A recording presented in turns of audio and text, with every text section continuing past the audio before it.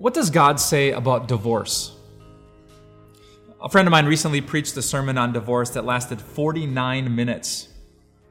Afterwards, I tried to learn from his experience. I asked him, if you could do it again, what would you do differently? And he said just 2 words: preach longer. I get that.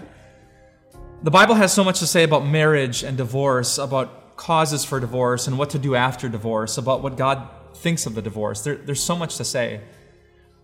And whether you've been in a difficult relationship, whether you are divorced, whether you love someone who's thinking about filing, there's so many questions, aren't there? Is God okay with this? Is the church okay with this? What if he hit me? What if she cheated on me? What if he's drinking? What if she's flirting? What if he stopped trying? What if the kids are in the middle? What if your heart's broken? What if there are no feelings, no love, no affection? What does God say about that? This week, I want to try to answer those questions with you. We can't dig as deep, perhaps, as we'd like to, but I want to give you a start of a discussion. Where in the Bible do you go when you want answers about divorce? And I want to leave you with this passage today. John 1:14 says, Jesus came from the Father full of grace and truth.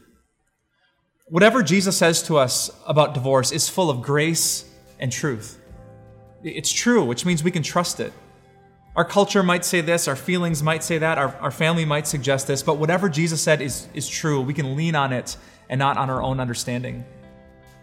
And we also know that Jesus is full of grace, of undeserved love, for people who are struggling, for people who have said things in a relationship they wish they could take back, even for people who've been divorced. I hope you can join us this week as we dig into God's Word to find answers about divorce from the Jesus who is full of both grace and truth. Hey friends, you may or may not know that Time of Grace Ministries is 100% donor supported. You know what that means? We wouldn't be here without you. At all. Thank you.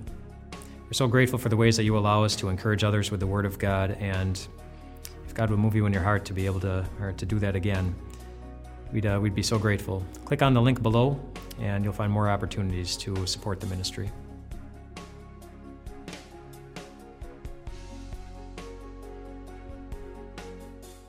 Hey everyone, Pastor Mike here with Time of Grace. Thank you so much for checking out our podcast, and we'd love for this podcast to be a blessing to you in the days to come.